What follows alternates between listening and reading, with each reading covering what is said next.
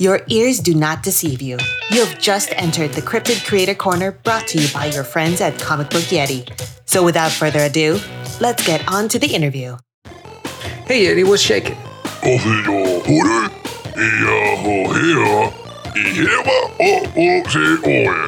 Yeah, I did see that Mechaton was crowdfunding on Kickstarter now. I love that book. I was a backer for the single issues myself. That whole creative team is great. I love Fernando Pinto's artwork, and it reminds me so much of hanging out with my friends at middle school and playing Nintendo, well, minus the giant mutant bugs from outer space swooping in and trying to take over part.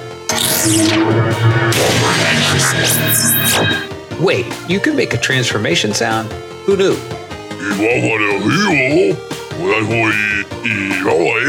Yeah, that power gauntlet is cool. Whatever Derek touches can transform him into an alien annihilating mech.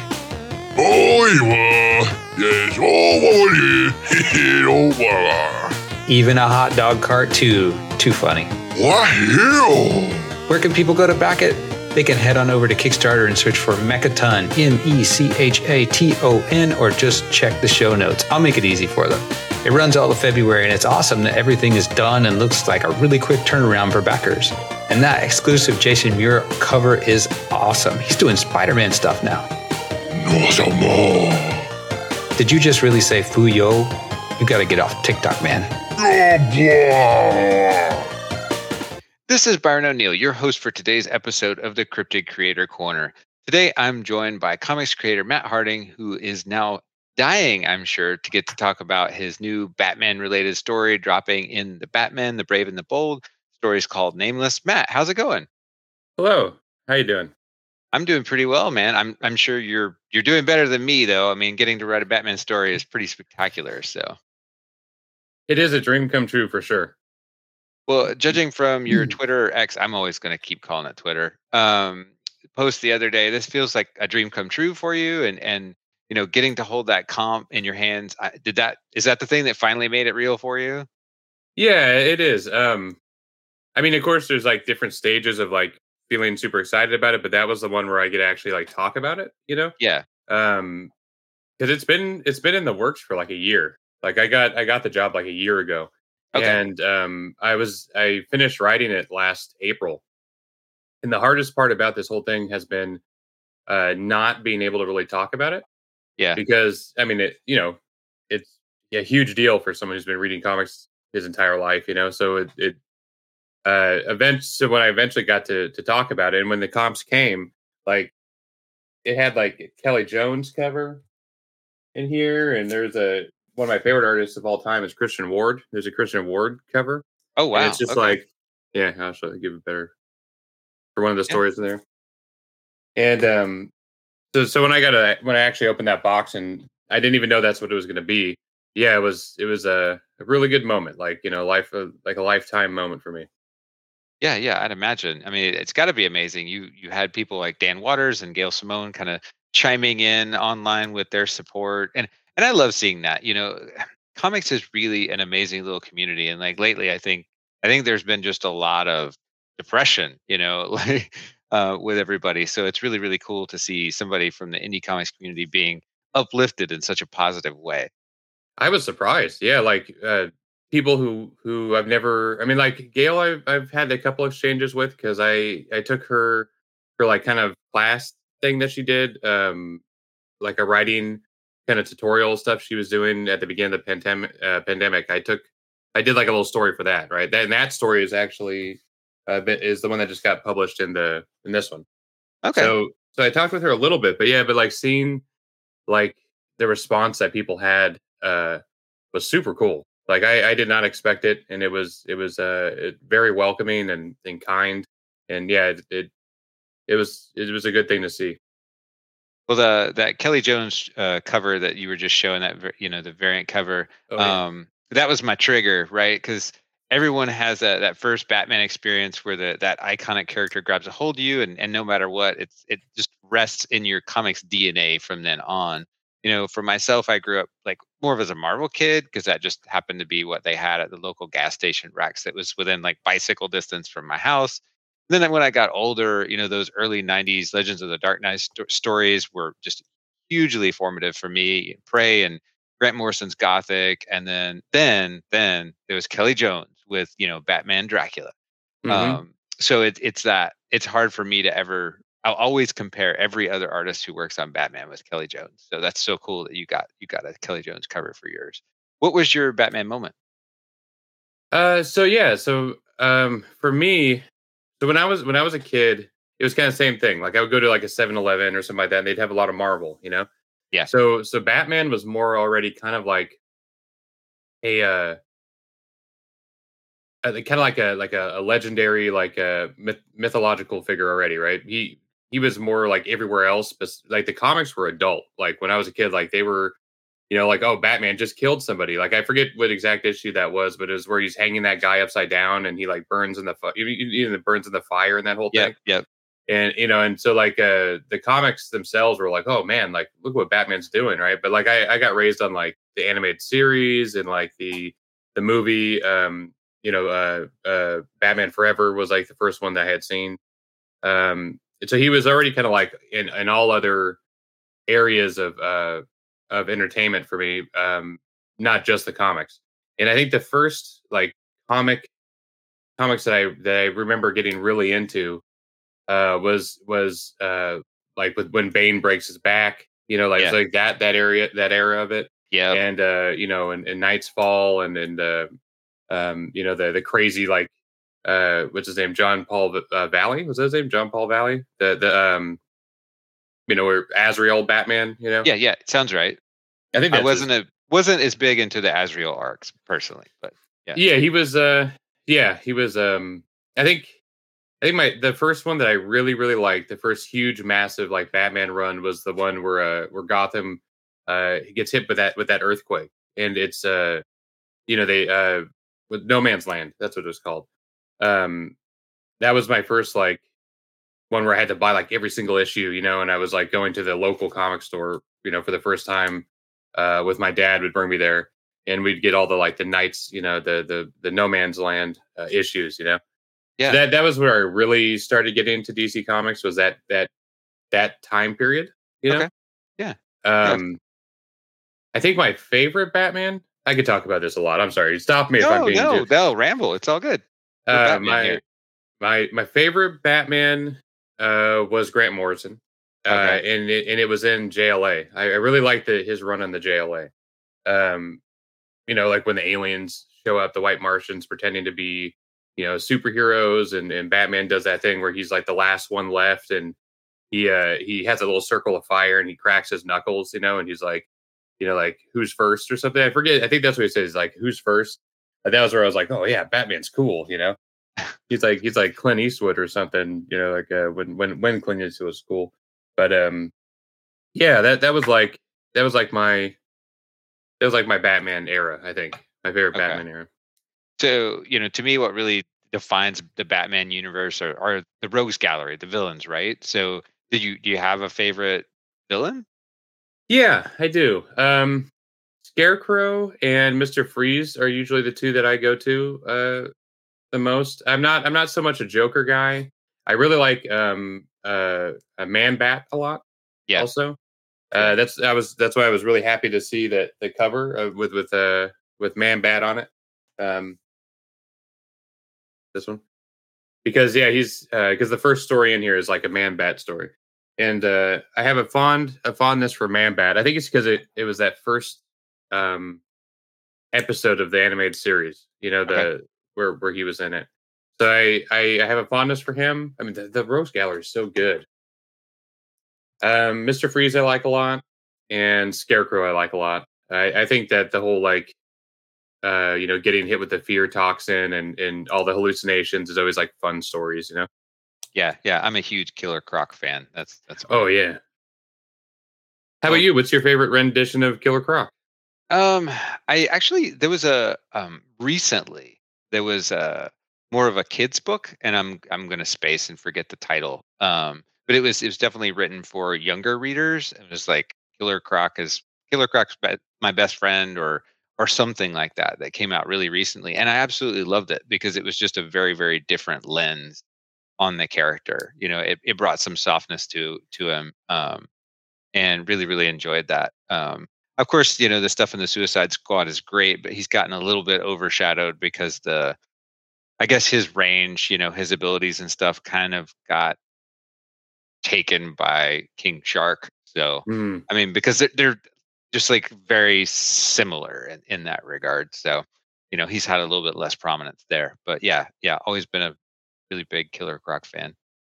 Well, Did you read the Catwoman, the old lady Catwoman? I forget the actual name of it, but it was one of the Black Label. yeah.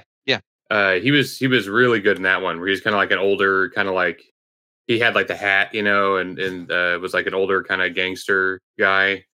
I like that rendition of him too. Yeah, it was really interesting recently. I don't know if you saw the Reptilian line. Oh, the Liam Sharp one. Yeah. That was really like Liam took that. I'm so impressed with what Liam has done because he's, it would be very easy to maintain his artistic style that he's done for 30 years, but he's really pushing it. He's gone in a completely different direction, with more of that painted style than he used to do. Mm-hmm.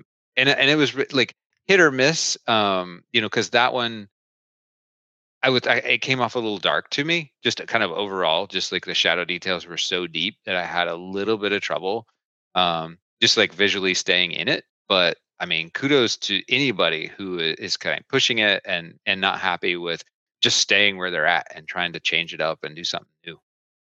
So Liam, I worked with Liam for 8 years. I worked at Madefire, which is like a motion comics company that he started. And so like I'm good friends with Liam, and I saw his process for making that. First off, let me say Liam's one of the kindest people, and that you'll meet in comics. Like he is an amazing person. He's such a nice dude. I got a chance to interview him a while back. So yeah, he's great. And he showed me his process for doing that comic, and it was in Liam fashion. He kind of was like, "Oh, it's easy, this is this easy thing I do." But he'll take, like, he has all these textures, and he'll take a texture and he'll put it up, and he'll start etching out the scene in this texture. Like he'll paint it digitally, and he'll actually pull little shapes and stuff out of this texture that he has, and he'll all of a sudden have like a Batman with the city behind it and stuff like that. So he worked very like differently for that. Yeah. One of the things that impresses me about Liam is that he's always changing his process. Like he's like a genius of processes, right? Yeah. And for each comic he does, he has like a whole different process. Like when he was doing Green Lantern, it was very he had all these like weird technical stuff that he would do, that he would play with like things in Photoshop that I didn't even know you could do in Photoshop. But he would do like, selections, and it would like outline things in certain ways and do all this like crazy stuff, so you can make all these like little circles everywhere for like space and stuff. And very like technical, like software driven methods. But he did that just for the Green Lantern, and then he'd come over to that one, like Reptilian, and he'd be pulling out all these shapes from textures and work from a page just like that. Like he'd be pulling the panels out of it, right? So it'd be like 11 by 17. I could talk about his process because it's super fascinating for forever. But he'd have like an 11 by 17 page of just texture, and he'd be pulling the panels out of that. Yeah. And I'd ask him, like, how are you doing this? Like he was showing me how he did it, and I was like, how do you even doing this? Like this is insane. Like that your mind can work like this. But he's like, oh, it's easy, mate. Like it's yeah, it's he's a genius. That guy doesn't get enough. He does not get enough credit for how good of an artist he actually is. Like he is a massive genius. Yeah, 100%. I think people tend to like associate it with like the Death's Head, as more of that's the Liam, that's iconic Liam, Yeah. But he's been able to change it up so much. I mean, I got into the XO Man of War run recently just because he's on it. Oh yeah. Yeah, he's that series is good too. Yeah, man, Liam. So if you never saw his motion comic stuff, that was like Liam, like full throttle, like artistic madness. Like he was doing things because that you could have. It was like motion comics where you could have things moving around and like fading in and out and stuff. And so the way he was telling stories, and that was just crazy. What time period was that? Like So that was Madefire went out of business 3 years ago, and it Okay. was in business for about 10 years. So what would that be like 2010 to 2020? Well, it was like 2011 to 2021. I think it was like the time period. The thing that sucks is you can't find any of that stuff anymore because since they went out of business, the website went down and everything is gone, right? But you Oh, might be able to find like YouTube, like commercials and stuff like that, um, which I think are still all up, you know. But okay. yeah, Yeah, I'll definitely check it out. Yeah, that sounds really cool. Not unfortunately not something you can pick up off of eBay. So yeah. I wish. I mean, it's still out there somewhere, you know. yeah. Well, Um, everything is in some corner of the internet. Well, every writer hopes someday to get a chance to make their mark on, the mythology of an iconic character like Batman. So tell me how this all came about. How did the opportunity originally become knocking at your door? so I speaking of Madefire, I had worked with Ben Abernathy, who is the executive editor over at DC, for the Batman series, and because after Madefire, he went to that, um, and he's done a great job over there. And they've been doing this series, Brave and the Bold, and they were looking for stories that kind of that they would slot in, like to fill areas, like if somebody didn't turn a story in on time or something like that, they could slot something in. Okay. And he had been seeing a lot of the stuff that I had been doing. I had been writing a lot of short stories, so like in different like anthologies. And there was one that I did for it's called Lower Your Sights. It was a for the Ukraine. It was for like a benefit for children who lost their homes in the Ukraine. And I'm part Ukrainian, so like I really wanted to be a part of that. And I Yeah. had done a story with Justin Greenwood. He drew it, and Ben had seen that and a couple of the other stories I had been doing, and he gave me the chance to do this one. And they had it scheduled originally to come out, I think, in July of this year. But I Okay. think a story was late or something, so they wanted to move it up into this issue. So I found out about a month before it was coming out that it was gonna be coming out early, which was cool, you know. Yeah, for sure. Yeah.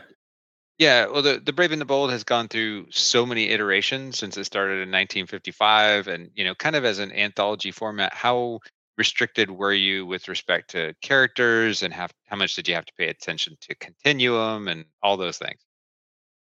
So yeah, that part was a little bit wild actually. So because I was given a prompt, and then it ended up being because Amanda Waller had put out like this call to for anybody that kills a hero, like they'll get like a reward or something like that. Like it was part of this new, like the new era or whatever they're calling the Yeah. the um and but I think that was kind of quickly forgotten about, almost, or not necessarily forgotten, but like they kind of diverted from that storyline. Because I think she ended up doing some other stuff instead. But that was like a part of it, and so like that, it was like a thing where, oh, you have to come up with an assassin to that's going to want to kill one of the heroes, right? And Okay. so Gotcha. and then so I said, okay, so what assassins are open? And I was told that actually we don't really know, who who's not being used right now. And I was like, well, that's cool. What if I just came up with, like, I'll just make a new one or something, And I saw the opportunity, of course, to make a new character, and I was like, yeah, I'll just make a new character. And they're Nice. like, okay. And then I was like, all right, so what character should I use? Can I use Batman? Can I use Nightwing? Can I use this? And then they're like, oh, well, Nightwing's off doing this thing. Batman's already in 3 of the stories. Um, like Robin's doing something else. So why don't you use the Signal? And I was like, Mhm. okay. And I knew a little bit about the Signal, like, because I read Snyder's run and all that, and I thought he was cool, but I didn't know the extent of like what all his character can do. Okay. So like I started researching the Signal, and dang, that the Signal's crazy. Like he has he's like a god, like a godlike powers. Like I don't know how much you know about him, but like he basically, I mean, he could see the future, he could see the past, he could travel through shadows, he could turn invisible, He could wield shadows. Um, he can absorb all the light. He can travel between multiverses, and he can actually like look through to see what's happening in another multiverse. He's Okay. like he's immortal. Don't want to forget that one. He's also immortal. And so I started reading his like bios and stuff and doing some research on him. And I was like, how am I going to write a story about a guy killing this guy? Like this guy is, I Right. mean, he's It's like an literally A-lister immortal. powers, right? Yeah. Yeah, he's Yeah. like the he's almost like a like you know like a beyonder level character. You know what I mean? Yeah. And so I went in, did some research, saw how other writers like kind of handled that and stuff like that. And I think a lot of what happens with him is he doesn't have full control of those powers yet, or doesn't understand them well. Some people don't even write him like he has any powers, which Yeah. is interesting. So I think he's kind of like getting the hang of how to use those powers in most of the stories he's in. Um, the one iteration of him that is like all powerful is that one from DC Metal where he's got like that axe and he's like going around with like that crazy like gothic Batman costume and stuff. But of course, the signal that I'm doing is that one back there. Like the regular, yellow costume. And so he does a couple things, like he turns invisible and stuff like that. Anyway, I'm getting off on a huge tangent, but he brought up the signal, and the signal actually kind of perfectly fit the villain I had come up with. Okay. Like they had a relatable background, kind of like they had a relatable um, subject matter, and I think it actually worked out really well, more so than any of the other Batman characters, I think. Yeah, I mean that it's a really interesting approach because after getting a chance to read it, softening a character like that, I always love it when that's done so well. And I thought this was done really really well. Thank you. Yeah, and it's always challenging. Like so, you've got legacies like this. So as a writer, what was your approach to kind of putting this together? Was it so you created this other character. Here's the bad guy. You have the signal running around. Okay, there's there. And then you have X number of pages, right, to work with. And did they give you a certain number too to kind of start off with? Yeah, I was given the 12 pages, and Okay. as far as like restriction, I think one of the things that got me the job was as I had done a lot of short stories. Like I think I had sent, because Ben had asked me, "Hey, send me your short stories," and I sent him like 10 of them. Like I had done recently, because I had been doing a lot of like anthologies and stuff like that. And at first, it was really hard to write a short story. Like you don't have much space. Um, but I kind of like got into the rhythm of it after a while. Like the one I did with Justin was only 3 or 4 pages. Um, and I was able to start like understanding how to cover a lot of ground fast. Like what do you do to get readers engaged in this story? For this one, the dog actually was kind of a there's a dog in this for anybody who's Yeah. listening, but the Thank you, dog by was the way. I love dogs. oh yeah, well yeah, that's the thing. Everybody loves Everybody loves dogs. dogs. Yeah. So like, how do you get somebody emotionally invested in a character without having to do like an entire chapter? Is you give them a pet, you put an animal in there. Yeah. And all you have to do is see a dog's face, and you're like, something better not happen to that dog. You know what I mean? Right. Yep. And then you tell the people something's going to happen to this dog, and they're in And it. they're You know in. what I mean? Yeah. So so yeah, like I learned kind of quickly how to cover like a lot of ground. You know. Yeah. Um, and so 12 pages, like sure, like if I had another 5 or 6, I could have expanded on it more. But I think we did a pretty good job telling the story in just those 12. Yeah, yeah. I love that 8 to 12 space for me as somebody who's just really gotten into trying to write scripts and stuff. 8 to 12 feels really nice. Yeah, I've interviewed a lot of people lately who have graphic novels, right? So it's like 300 pages and they've invested 3.5 years. I'm like, no, I can't do that. Yeah. No, no, I'd lose my mind. Well, for me, it would be so hard too to kind of overcome that desire to leave a footprint, if you will, Mhm. so as opposed to just trying to tell the story, so was it overwhelming, right? Because for me, I'd be like, okay, I just don't want to fuck this up. Oh yeah. Uh, for me, thankfully, my editor, Alex Gaylor, who after that story, he actually was because he was like a freelancer for DC at the time, and he was assigned it by Ben, and uh, he's now in collected editions, and he actually does a lot of writing for DC. He had a story in the this newest Valentine's Day, the Guy Gardner, How to Lose a Guy Gardner in 10 Days. Yeah. He had a Constantine story in that, and then he had a Robot Man story in the Halloween issue. And he's a fantastic writer, and he was my editor, and he was a very very good editor on this project. He helped run ideas by me.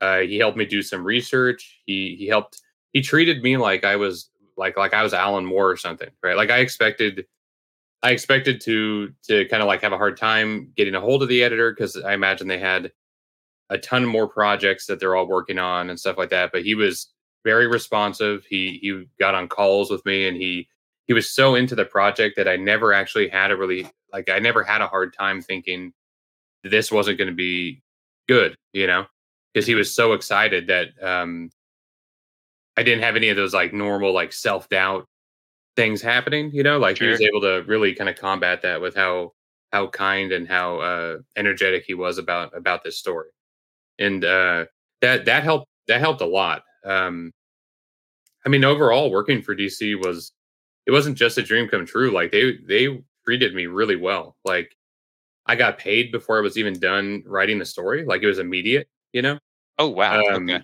which is very. I mean that in the world of freelance, that's very rare.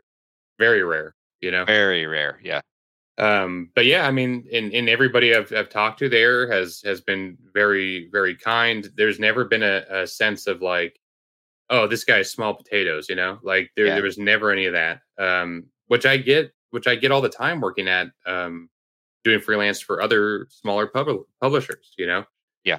they just, I mean, that's just kind of like a thing, like they treat you kind of like, you're a newcomer, you're not as important. But DC, who's the biggest of the big, didn't treat me like that at all. Which is really, really comforting, like, so as far as that goes, like my nerves, we'll talk, I'll talk to you next Tuesday when, when the story comes out. But, so far I'm pretty excited about it, Yeah. I think it's going to go well. Yeah. That's awesome. All right, let's take a quick break. What in the Sam Hill is happening right now? What is that? Yeah, War Eagle. You like bards? Yeah, War Eagle. Oh, you like Band of Bards. It's not my fault you mumbled. That makes sense. They're dropping some great new series right now. There's that one about a heavy metal guitarist in the 1970s with monsters, working class wizards. You know how we love monsters around here. And my friend Dakota Brown, he's working on a project, Grandma Tilly's Hell Tech Mech with Lane Lloyd. I saw the preview for that. That is crazy.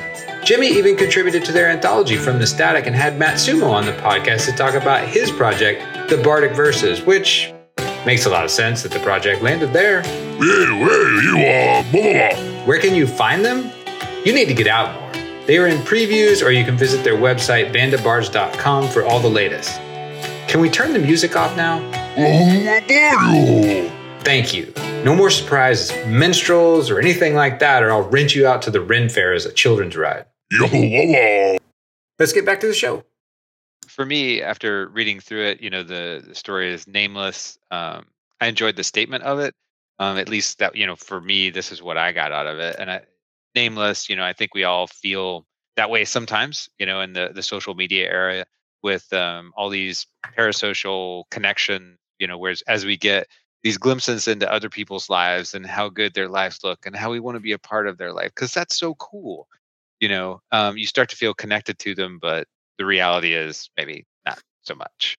Yeah. So what were you trying to tap into? The funny thing about that is that you know how people say write what you know and all that. Yeah. Um, I didn't realize that that's what I was doing. Like it was a Okay. weird thing because I didn't realize that's what I was doing. And then after the story was done, I was like, wait a second, like I was tapping into kind of like that feeling, right? Because I've been working in comics. I made my first actually made a comic. I've been doing it since I was a kid, but like I made a comic and brought it to a convention for the first time when I was like 21 or something, so a while ago. Um, and and then I've been working behind the scenes a lot, and I've always been doing self publishing and doing like covers or like a short story drawing a short story here and there, and and little things here and there, and kind of getting work that way, but never in like the big arena, Yep. Um, and I had kind of like given up on it, to be honest. Like I was like, yeah, it's never going to happen, right? Like I'm not going to get that call. And I was fine with it because I love indie comics and like that dream was something that I was like, it's just probably not going to happen. And then it did, and I realized kind of like the story that I decided to do with that was about a guy who had been working behind the scenes, for a long time, never getting a chance to be in the big arena. And I was like, oh dang, this is like it correlates. Of course, he's goes about dealing with those feelings in a very evil way, um, or somewhat evil at least. And so there's a lot of those feelings in that character, uh, and in Signal, and I saw those same feelings in Signal also. And so that's why it really works. I think the two of them together, Signal handled it in a healthy way, and Right. then Mhm. Nameless handled it in a very unhealthy way, and it just kind of worked out. Yeah. Well, you're not just a writer. You just mentioned, doing covers and other stuff as well. So, was there a freedom kind of in remaining unattached to both ends of this project? Were you glad, okay, I don't actually have to draw this too? Yeah. So the cool thing about doing, you know, I know some people who do both, kind of like me, Yeah. and I think sometimes like when an artist is a writer also they have a hard time letting go of control of the art. But for me, it actually was the exact opposite. Like it was a thing where like I was like, oh, this artist is so much better than I am. Um, I think if I had to draw it, my self doubt and my what do you call it, imposter syndrome would be just going crazy, right? Gotcha. Yeah. I'd have a hard time. Have a really hard time doing the artwork for like a big two story. Like it would be so much anxiety. Um, but Mike was such a good artist that because I envisioned certain scenes and stuff of this, and he when he turned the roughs in, he nailed it. Like he just nailed it, and I had like no notes. I mean, I think maybe one tiny minor note, but I mean, it was amazing. Like he just did it. Yeah. And as soon as I saw those roughs, I was like, oh wow, this is a real thing. This is gonna be a real thing. And then the colors came in, and it was a really fun experience. Yeah. Visually, the pacing is really nice of it for, like a tight, shorter story. Sure. Yeah, yeah, yeah. I mean, yeah. I couldn't. So they were the team that did Nailbiter back in the day, and uh, they just man, I couldn't be happier with it. Honestly, I really couldn't. And I'm really excited to see what people say. Well, hey, the door's open, right? So let's say you get to write any DC character in like a 5 arc series. So who you choosing and why? So I have Sentinel is fine if you want to go with the Sentinel. You've got the background now. um, so I actually already have a pitch that I put together. It'll probably never happen, but it's like my dream pitch, and it's for Kyle Rayner, the Green Lantern, that nobody cares about anymore. But he was my Green Lantern when I was a kid. You know, like he was. I didn't care about Green Lantern at all until Hal Jordan went nuts and Kyle Rayner got the ring. Yeah, that was kind of like my time of reading comics, and so I have a whole pitch that I developed. That, you know, if I one day get a chance to make it, it would be awesome. And I'll even tell you what it is. You know, like it's. I kind of thought. So Kyle Rayner was a big deal until all the Green Lanterns came back, right? Yeah. And he kind of dropped out of, you know, popularity then because I feel like nobody really knew what to do with him at that point. Because he's not a cop, he's not a soldier, you know, he's like an artist who was given a ring on a lark, you know, like just because he happened to be in the alleyway. Yeah.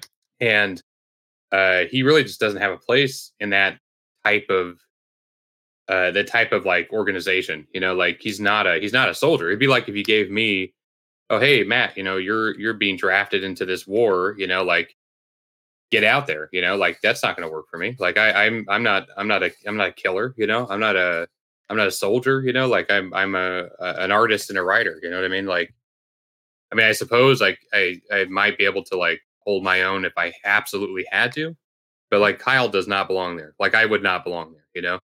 And so I feel like that's why his character, and I apologize. This is another thing I could talk about for like an hour, but I think his character kind of just doesn't fit. So like my pitch for him would be that he would be honorably discharged, right? Like his partners and stuff would be kind of like, you know, we can't really work with this guy, you know, like we love him, he saved the Corps, you know, whatever, you know, like he's an absolute hero, but he's not, you know, he's not a soldier, he's not a cop, you know, like he's too empathic, you know, like he's always, you know, siding with the people who were arresting and stuff, you know. Yeah. And he doesn't really have a place here. So I wanted him to get not fired, but like, you know, honorably discharged. Go be an artist, dude, you know, go do what you're going to do with your life, you know. Like you don't have to be a Green Lantern, you know. Mm-hmm. And then in that happening, he kind of, the ship he's on going back home, gets, you know, like hijacked, you know, and all this stuff. And he ends up kind of joining this group of people who are all either, you know, like exiles or like rebels against, you know, their Corps, you know, like so there's like the Red Lanterns and stuff like that. So like I wanted to put Gnort in there and the Freeze and like a couple like, you know, random ones I made up who are all kind of like people who used to be like a Red Lantern or Orange Lantern or this and that. And they, for whatever reason, have turned against their group, you know? Yeah. And then that group of people are kind of like a Guardians of the Galaxy type thing where they're going through space and doing stuff, you know? Yeah, and that sounds cool.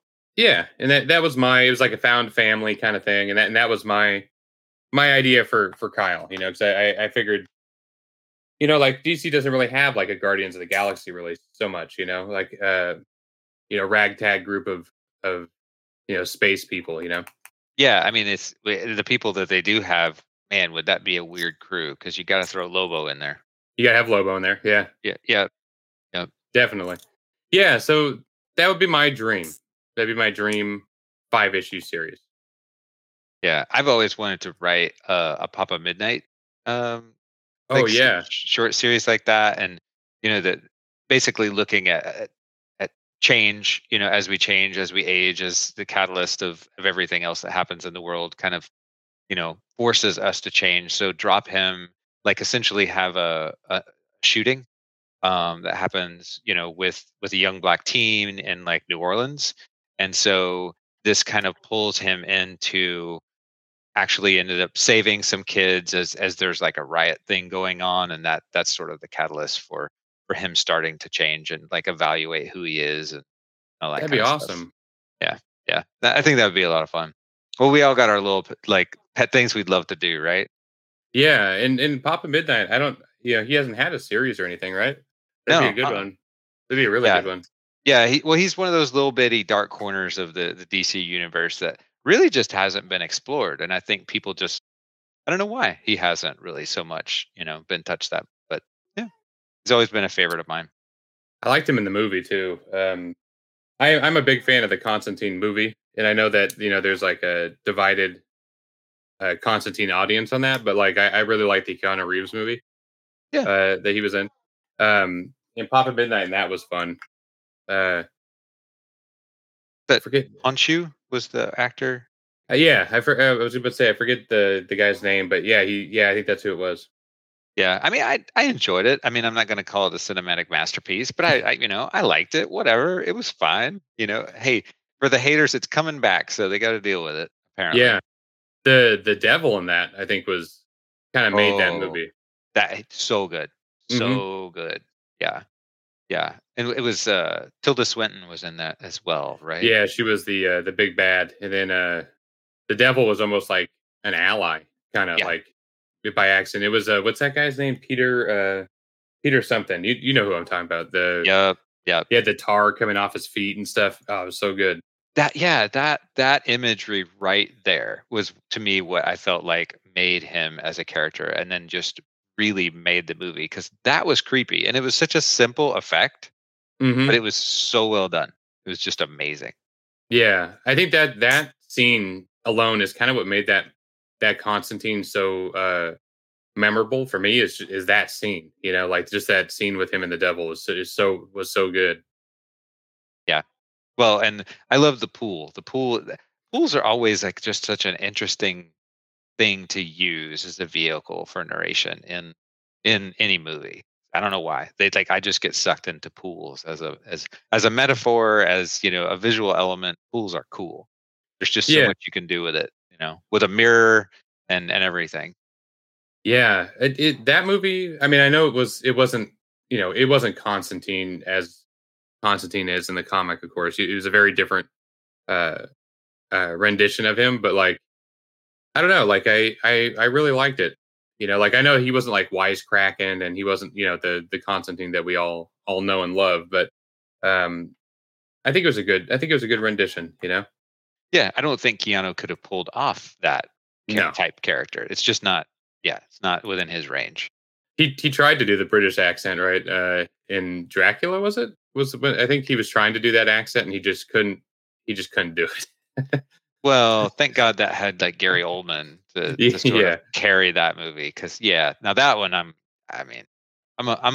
a fan, but I'm a reluctant fan of that movie because it was just beautiful, but he was kind of forgettable. It's not one of Keanu's best roles, but who knows? Maybe he'll bring something more to it in the next movie. Because I think they are doing another one, right? As far as I know, Dracula or Constantine? Constantine. Sorry.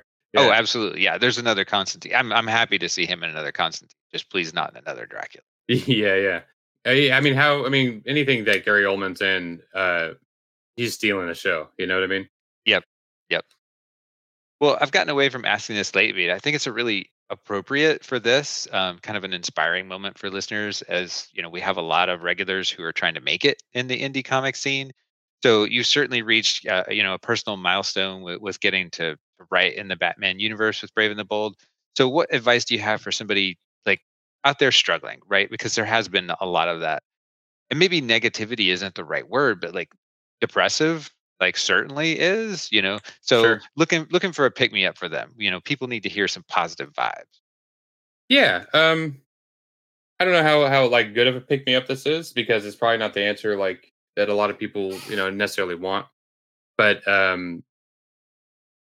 the truth of it is that no matter if you just stick with it, it might be 3 years, it might be 5 years, it might be 10 years, it might be 20 years. But if you just stick with it, and you stay a fan, and you stay involved, and you stay, you always, you're always trying to get better, and you're always learning, and you don't concern yourself too much with like the money aspect of it or any of that, you're going to get opportunities eventually, right? Mm-hmm.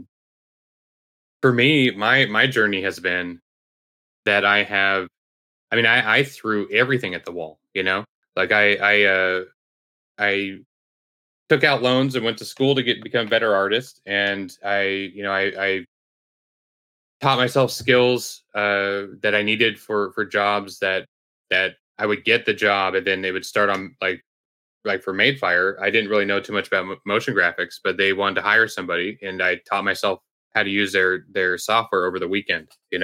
Oh wow. Um, and and a lot of people say stick with one thing, and they're right. Like you want to get really good at one thing, but you also you just want to take every opportunity you can get. Don't burn yourself out, of course, but just continue making stuff, continue writing. Do short stories. Do small gigs. Um, and don't give up.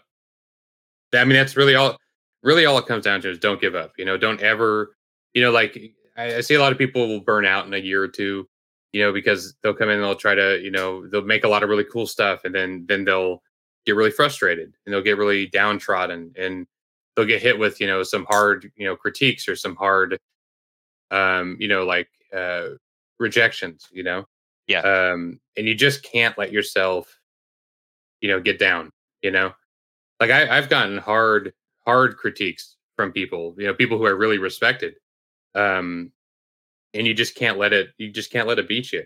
You just got to keep making stuff and keep making comics and keep loving comics, keep going to conventions, keep talking to people, keep being a fan. And you'll make it, like you will get that opportunity. If you sit in a chair long enough, you're going to get a haircut. Right. And, for Batman, that's kind of what it was, like not only was I friends with Ben, but I was reading a lot of like DC comics, and I was always geeking out about it to him and talking about how cool like Batman is at the time, because he was doing a lot of cool stuff as the executive editor, and just being really into it, and eventually that, you'll get let in, you'll get an opportunity. Yeah. Just don't quit, Persistence pays. It does. Yeah. Yeah. Which I mean, you're doing it right now. You're interviewing people, for comics. You love comics. And, I do. Yeah. It's the background that saved my life. Like actually, I'm one of those people. I can genuinely say that because I had, in 2020, and people who listen all the time probably like, oh God, he's going to tell the story again. But like in 2020, I had this big autoimmune flare, and put me down, couldn't walk, got down to 130 pounds. Oh, man. And like my body was just wrecked. Like it's taken years to just re-strengthen, because they just like parts of so atrophied it just wouldn't work. But through all that, comics was something that I could go to at the end of the day that would take me out of my body that felt like it was completely failing me, and so that got me through it, having a story to take me someplace else for a little while, every single day was really key for me. So that's why I say that's awesome. Saved my life. So. Well, I mean, that it's not awesome that you had to go through that, of course, but it's awesome that you had the outlet of comics to help get you through that, Yeah, and that's started. I did the baby steps. Started with Kickstarters, right?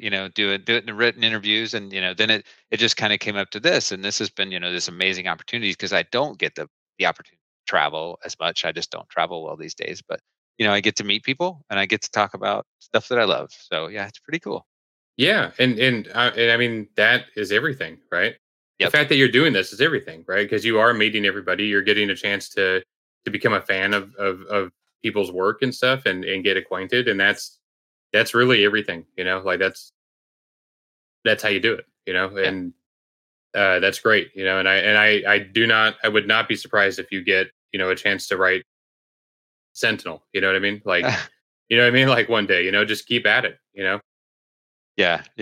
It's I've got lots of things in my head. It's like as I'm sure as you do, it's a matter of, okay, what do I focus on? What do I push? And I really, because I have a background more as a 2D artist, coloring is the thing that I'm really, really interested in. But it's just a matter of finding time with life and a teen, and I'm giving the spiel that everybody does. It's an excuse, but but you are doing it. You're not using it as an excuse. You're doing it right now. Like you're part of the community. You're doing. Yeah. You're part of it, right? Like that's the thing. Is like you. I think a lot of people they come in and they kind of like try to to do like their magnum opus, right off the bat, and they burn themselves out because they have other responsibilities and stuff. But like, if you just pick at it and you keep being, you keep being involved and do everything you can do, like you're gonna do it. Like it really is a matter of just sticking with it. I mean, it really is. Yeah. Yeah. Sometimes that's not what people want to hear, though. No, it's not. Yeah, I mean, you can't come in thinking, oh yeah, in 5 years, this is what I'm going to be doing as a career exclusively. Like I'm going to be, I'm going to be a comic book artist within 2 or 3 years. Like I think the average that they're saying is 8 years is as long as it takes to actually start to get to do it as a living. But you just can't be like, oh, I'm going to be rich, I'm going to do this. You really do got to do it because you love it. Yeah. Which is one thing I like about comics. Like I know it sucks that like none of us are millionaires or whatever, but I think that if people were coming into comics and doing it just to be rich, it would kind of destroy the art of it. Yeah. I mean, I do think people should get paid well, but yeah. Oh yeah. You know what I mean. Like, and I think a lot of people also, they feel like, oh, I'm not a writer, I'm not an artist because I have a day job. Yeah. But that's another thing that I think people have to stop looking at. Like, even if I am, because I work at Oni in design and production, that doesn't mean I'm not a comic book writer. Like I introduce myself as a writer and artist. Yeah. That is what I do. And a lot of you could be a writer and artist and still work at a grocery store. You know what I mean? Like that doesn't mean you're a grocer. That's just something you have to do while you're doing your comics. Yeah. Yeah, I feel like so many people that I've met in this industry, and it's a unique industry. That I mean, I can definitively say, having come from the entertainment business and working in 2D art and how cutthroat things are, comics is way different. Like this community will like open their arms and say, "Let me help you out." If you're not a dick, I guess that's Yeah. the caveat, right? But it is really really unique in that way. But I feel like there's just a lot of people who deal with that imposter syndrome. That's not me. That's not my problem. It never has been. But yeah, it is hard for somebody who's also spectrum like myself to, and who comes off as a lot of times like maybe overconfident even, and it's just like, no, you just do the thing. And I've sort of always been that way, but even with the lupus and battling that, it is that the increments that you've been talking about, that's my life, because I have good days and I have bad days, and you just have to ride it. And coming from that place where you couldn't walk, there's no way that I was going to walk within a week, right? Like it was a dedication every single day, setting aside the time towards this goal, of like, okay, I've got to get to this place.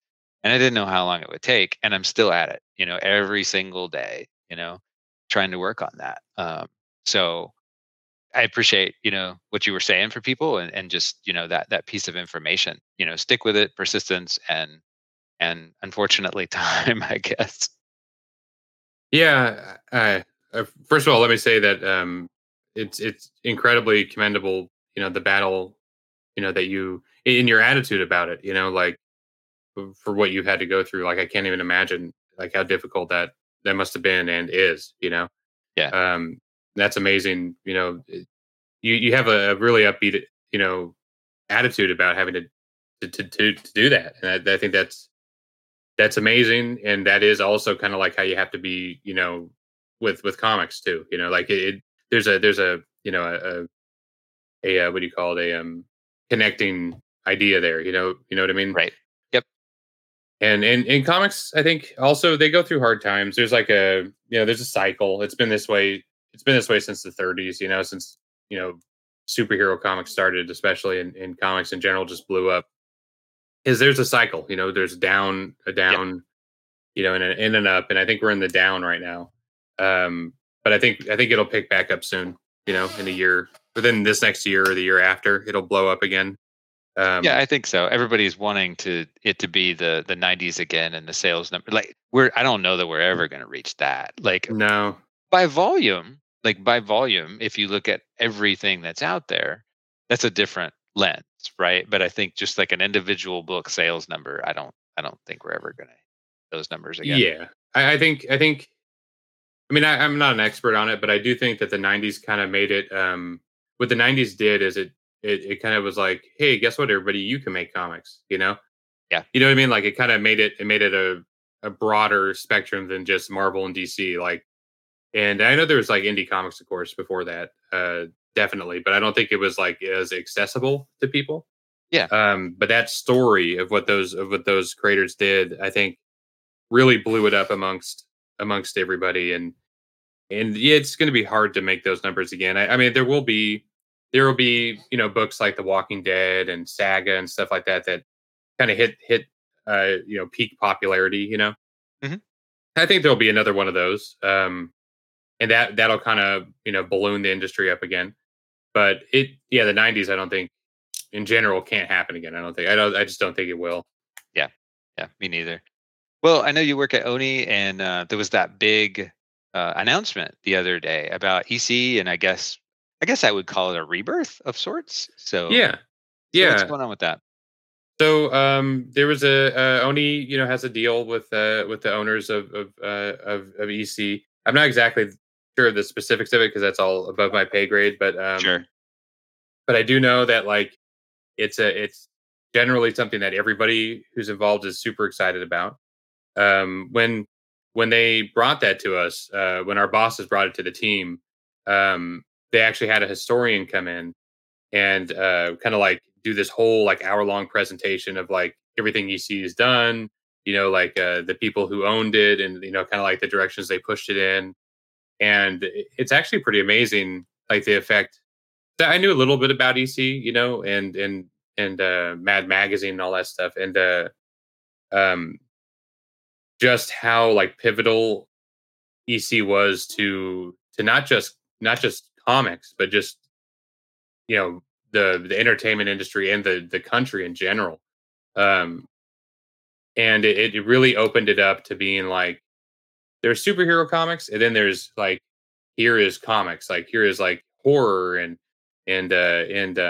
sci-fi and humor and this and that, and there's tons of stuff that like came from that, like Saturday Night Live and all this like crazy stuff that you wouldn't really think was affected by EC, but it was, like everything, like Walking Dead and just like all these people were all like influenced by EC comics, like the horror comics and stuff that you would find, and of course they were also wildly successful. They really put art first, so like they would have like art that was like very different and very well done by like top paid illustrators and stuff, and it was just super influential. And within the company at Oni, we've known about it for about maybe about a year. Our new publisher, Hunter, he was like one of the first things he started to get together, but then it was just kind of like whispers of it, and then when it finally, they're like, hey, look, here's the covers, that Lee how do you say his name? Bermejo? Okay, yeah. You know what I'm talking about? Bermejo? Bermejo. Yeah, there you go. I'm sorry. I'm horrible with names. So am I. I was taking a stab there. Hopefully I got it. No, I think you got it. I think you got it. That he did with like the two people, one's got the axe and there's the people hiding under the bed and stuff. Like they showed that to us, and we were of course like blown away. And I mean, the creator list we have on it is stunning, with even more people joining up, all the time. And so we're very excited about it, and it was a huge reception to that announcement yesterday. Everybody was really, going crazy over it, Yeah, for sure. Yeah, I mean, is there a designed pocket, if you will? Like, are we going to try to emulate what, to some extent, what the EC of the past, with the horror, with the sci-fi, and so I think the general idea is so like we have two titles that were announced already, which was the Epitaphs of the Abyss and Cruel Universe. And those are new titles, but they are going to be like the short story, horror and sci-fi horror kind of thing. Okay. and I think that I mean we're definitely trying to like continue the legacy of EC and do it correctly. We don't want any of it to be like to feel cheap or or what do Derivative. derivative or gimmicky or like we don't want that. Like one of the reasons he brought in that Hunter brought in that his friend who was like doing the history presentation is I think the general idea is that we want to continue the legacy of it. Like we actually want to continue the importance of it. It's not just a like, oh yeah, we're gonna slap this name on it, and because it's got the EC name on it, people will buy it, and then it's like a gimmick, right? Like we actually he wanted to Hunter's been a very very good publisher. He's been here for a little over a year at Oni, and there's of course the the huge kind of like shuffle, I guess, or I came after there was all the layoffs and stuff like that and things that kind of so I came right before Hunter, and but when he came in, like, man, he changed things. And one of the things he did is this EC thing. And Hunter loves comics. He loves the history of comics. And one of the things that I really like about working for him is that he is taking this line and he is making sure that we, enriching the brand of EC. Like we want it to be the legacy. We want it to be, like important, Yeah. And so I mean, so I guess to put it to simply is like, we want it to be the best thing it could be. We want it to mean something to comics. Yeah. Like it used to. But speaking of like used to, it's more used to, but Gold Key, right? You personally have this like Boris Karloff thing that's coming out with Gold Key, because I mean that's yet another old publisher that is, hey, we're back. So so here's this. This came out last week. This is issue number 2, and I have a story in it. And these characters are actually the characters from the story. And this is following issue 1. You can get this as a standalone though, because it's got the stories in it are kind of like standalone stories. It's almost like a presents kind of thing, like a Crypt Keeper kind of situation. But they, from what I understand, is that there's some guys in Southern California who bought the Gold Key license, and they're kind of reviving it, Yeah. And this is actually, we had to work with the Karloff estate, so the stories in here are owned by his family, which is pretty cool, Yeah. And so I think that's going to be a continuing thing. I think they're going to do 3 issues and then put it out as a trade also. Okay. But they're, as long as it's selling, they're going to keep going. And this issue apparently massively outsold the first one. So they're, it's becoming more popular. Yeah. They have a Kickstarter going now, right? Too, like some Gold thing. Yeah. With what's his face, Jay Stevens. It actually looks really cool. I like what Jay does. He did a book. Let's see if I have it handy. He did a book with us too, called Dwellings. That was super fun. Yeah, I have a hardback of it around here somewhere. But that he's a creator. He's a creator to watch. Like he's fun. Yeah, that's definitely on my list to pick up. It looked really neat. Yeah. Cool. Well, what else you got kicking for 2024 that you can talk about, of course? I'm still kind of building it out a little bit. I got some variant covers and stuff that I'm doing for a couple companies. I have another short story that's going to be in a Kickstarter next month. I think it's going to run. And there's an artist named Nick Cagnetti who did Pink Lemonade. Oh, I talked to Nick. Yeah, Nick's great. Yeah, and he's drawing it, and I'm super excited about that one. So I'll put I'll send you a message or something for when it's on Kickstarter. So if you wanted to like tweet it out or whatever. Yeah. But other than that, I'm open. I'm open for work. I want to generate more stuff. I think I'm pretty open going from June on. I'm doing my own self-published comics also that I've been working on for about a year. That I'm going to start putting up on a Patreon, either a Patreon or Substack or something. I'm still trying to figure that out, but I mean, just making stuff. Yeah, absolutely. Yeah, I get it. Well, where can people find you online? Where would you like them to find you online? Matt Harding Art. MattHardingArt.com, or on Twitter it's just Matt Harding Art, or on Instagram it's Matt Harding Art. You just MattHardingArt. Awesome. I'll put a link in the show notes and stuff so people can find you. And then The Brave and the Bold is out February next week, right? Next week, yeah. Awesome. That'll be amazing. Yeah, we'll get the episode out so everybody can hear about it before it comes down. And Matt, it's so great to have you on. I really appreciate it.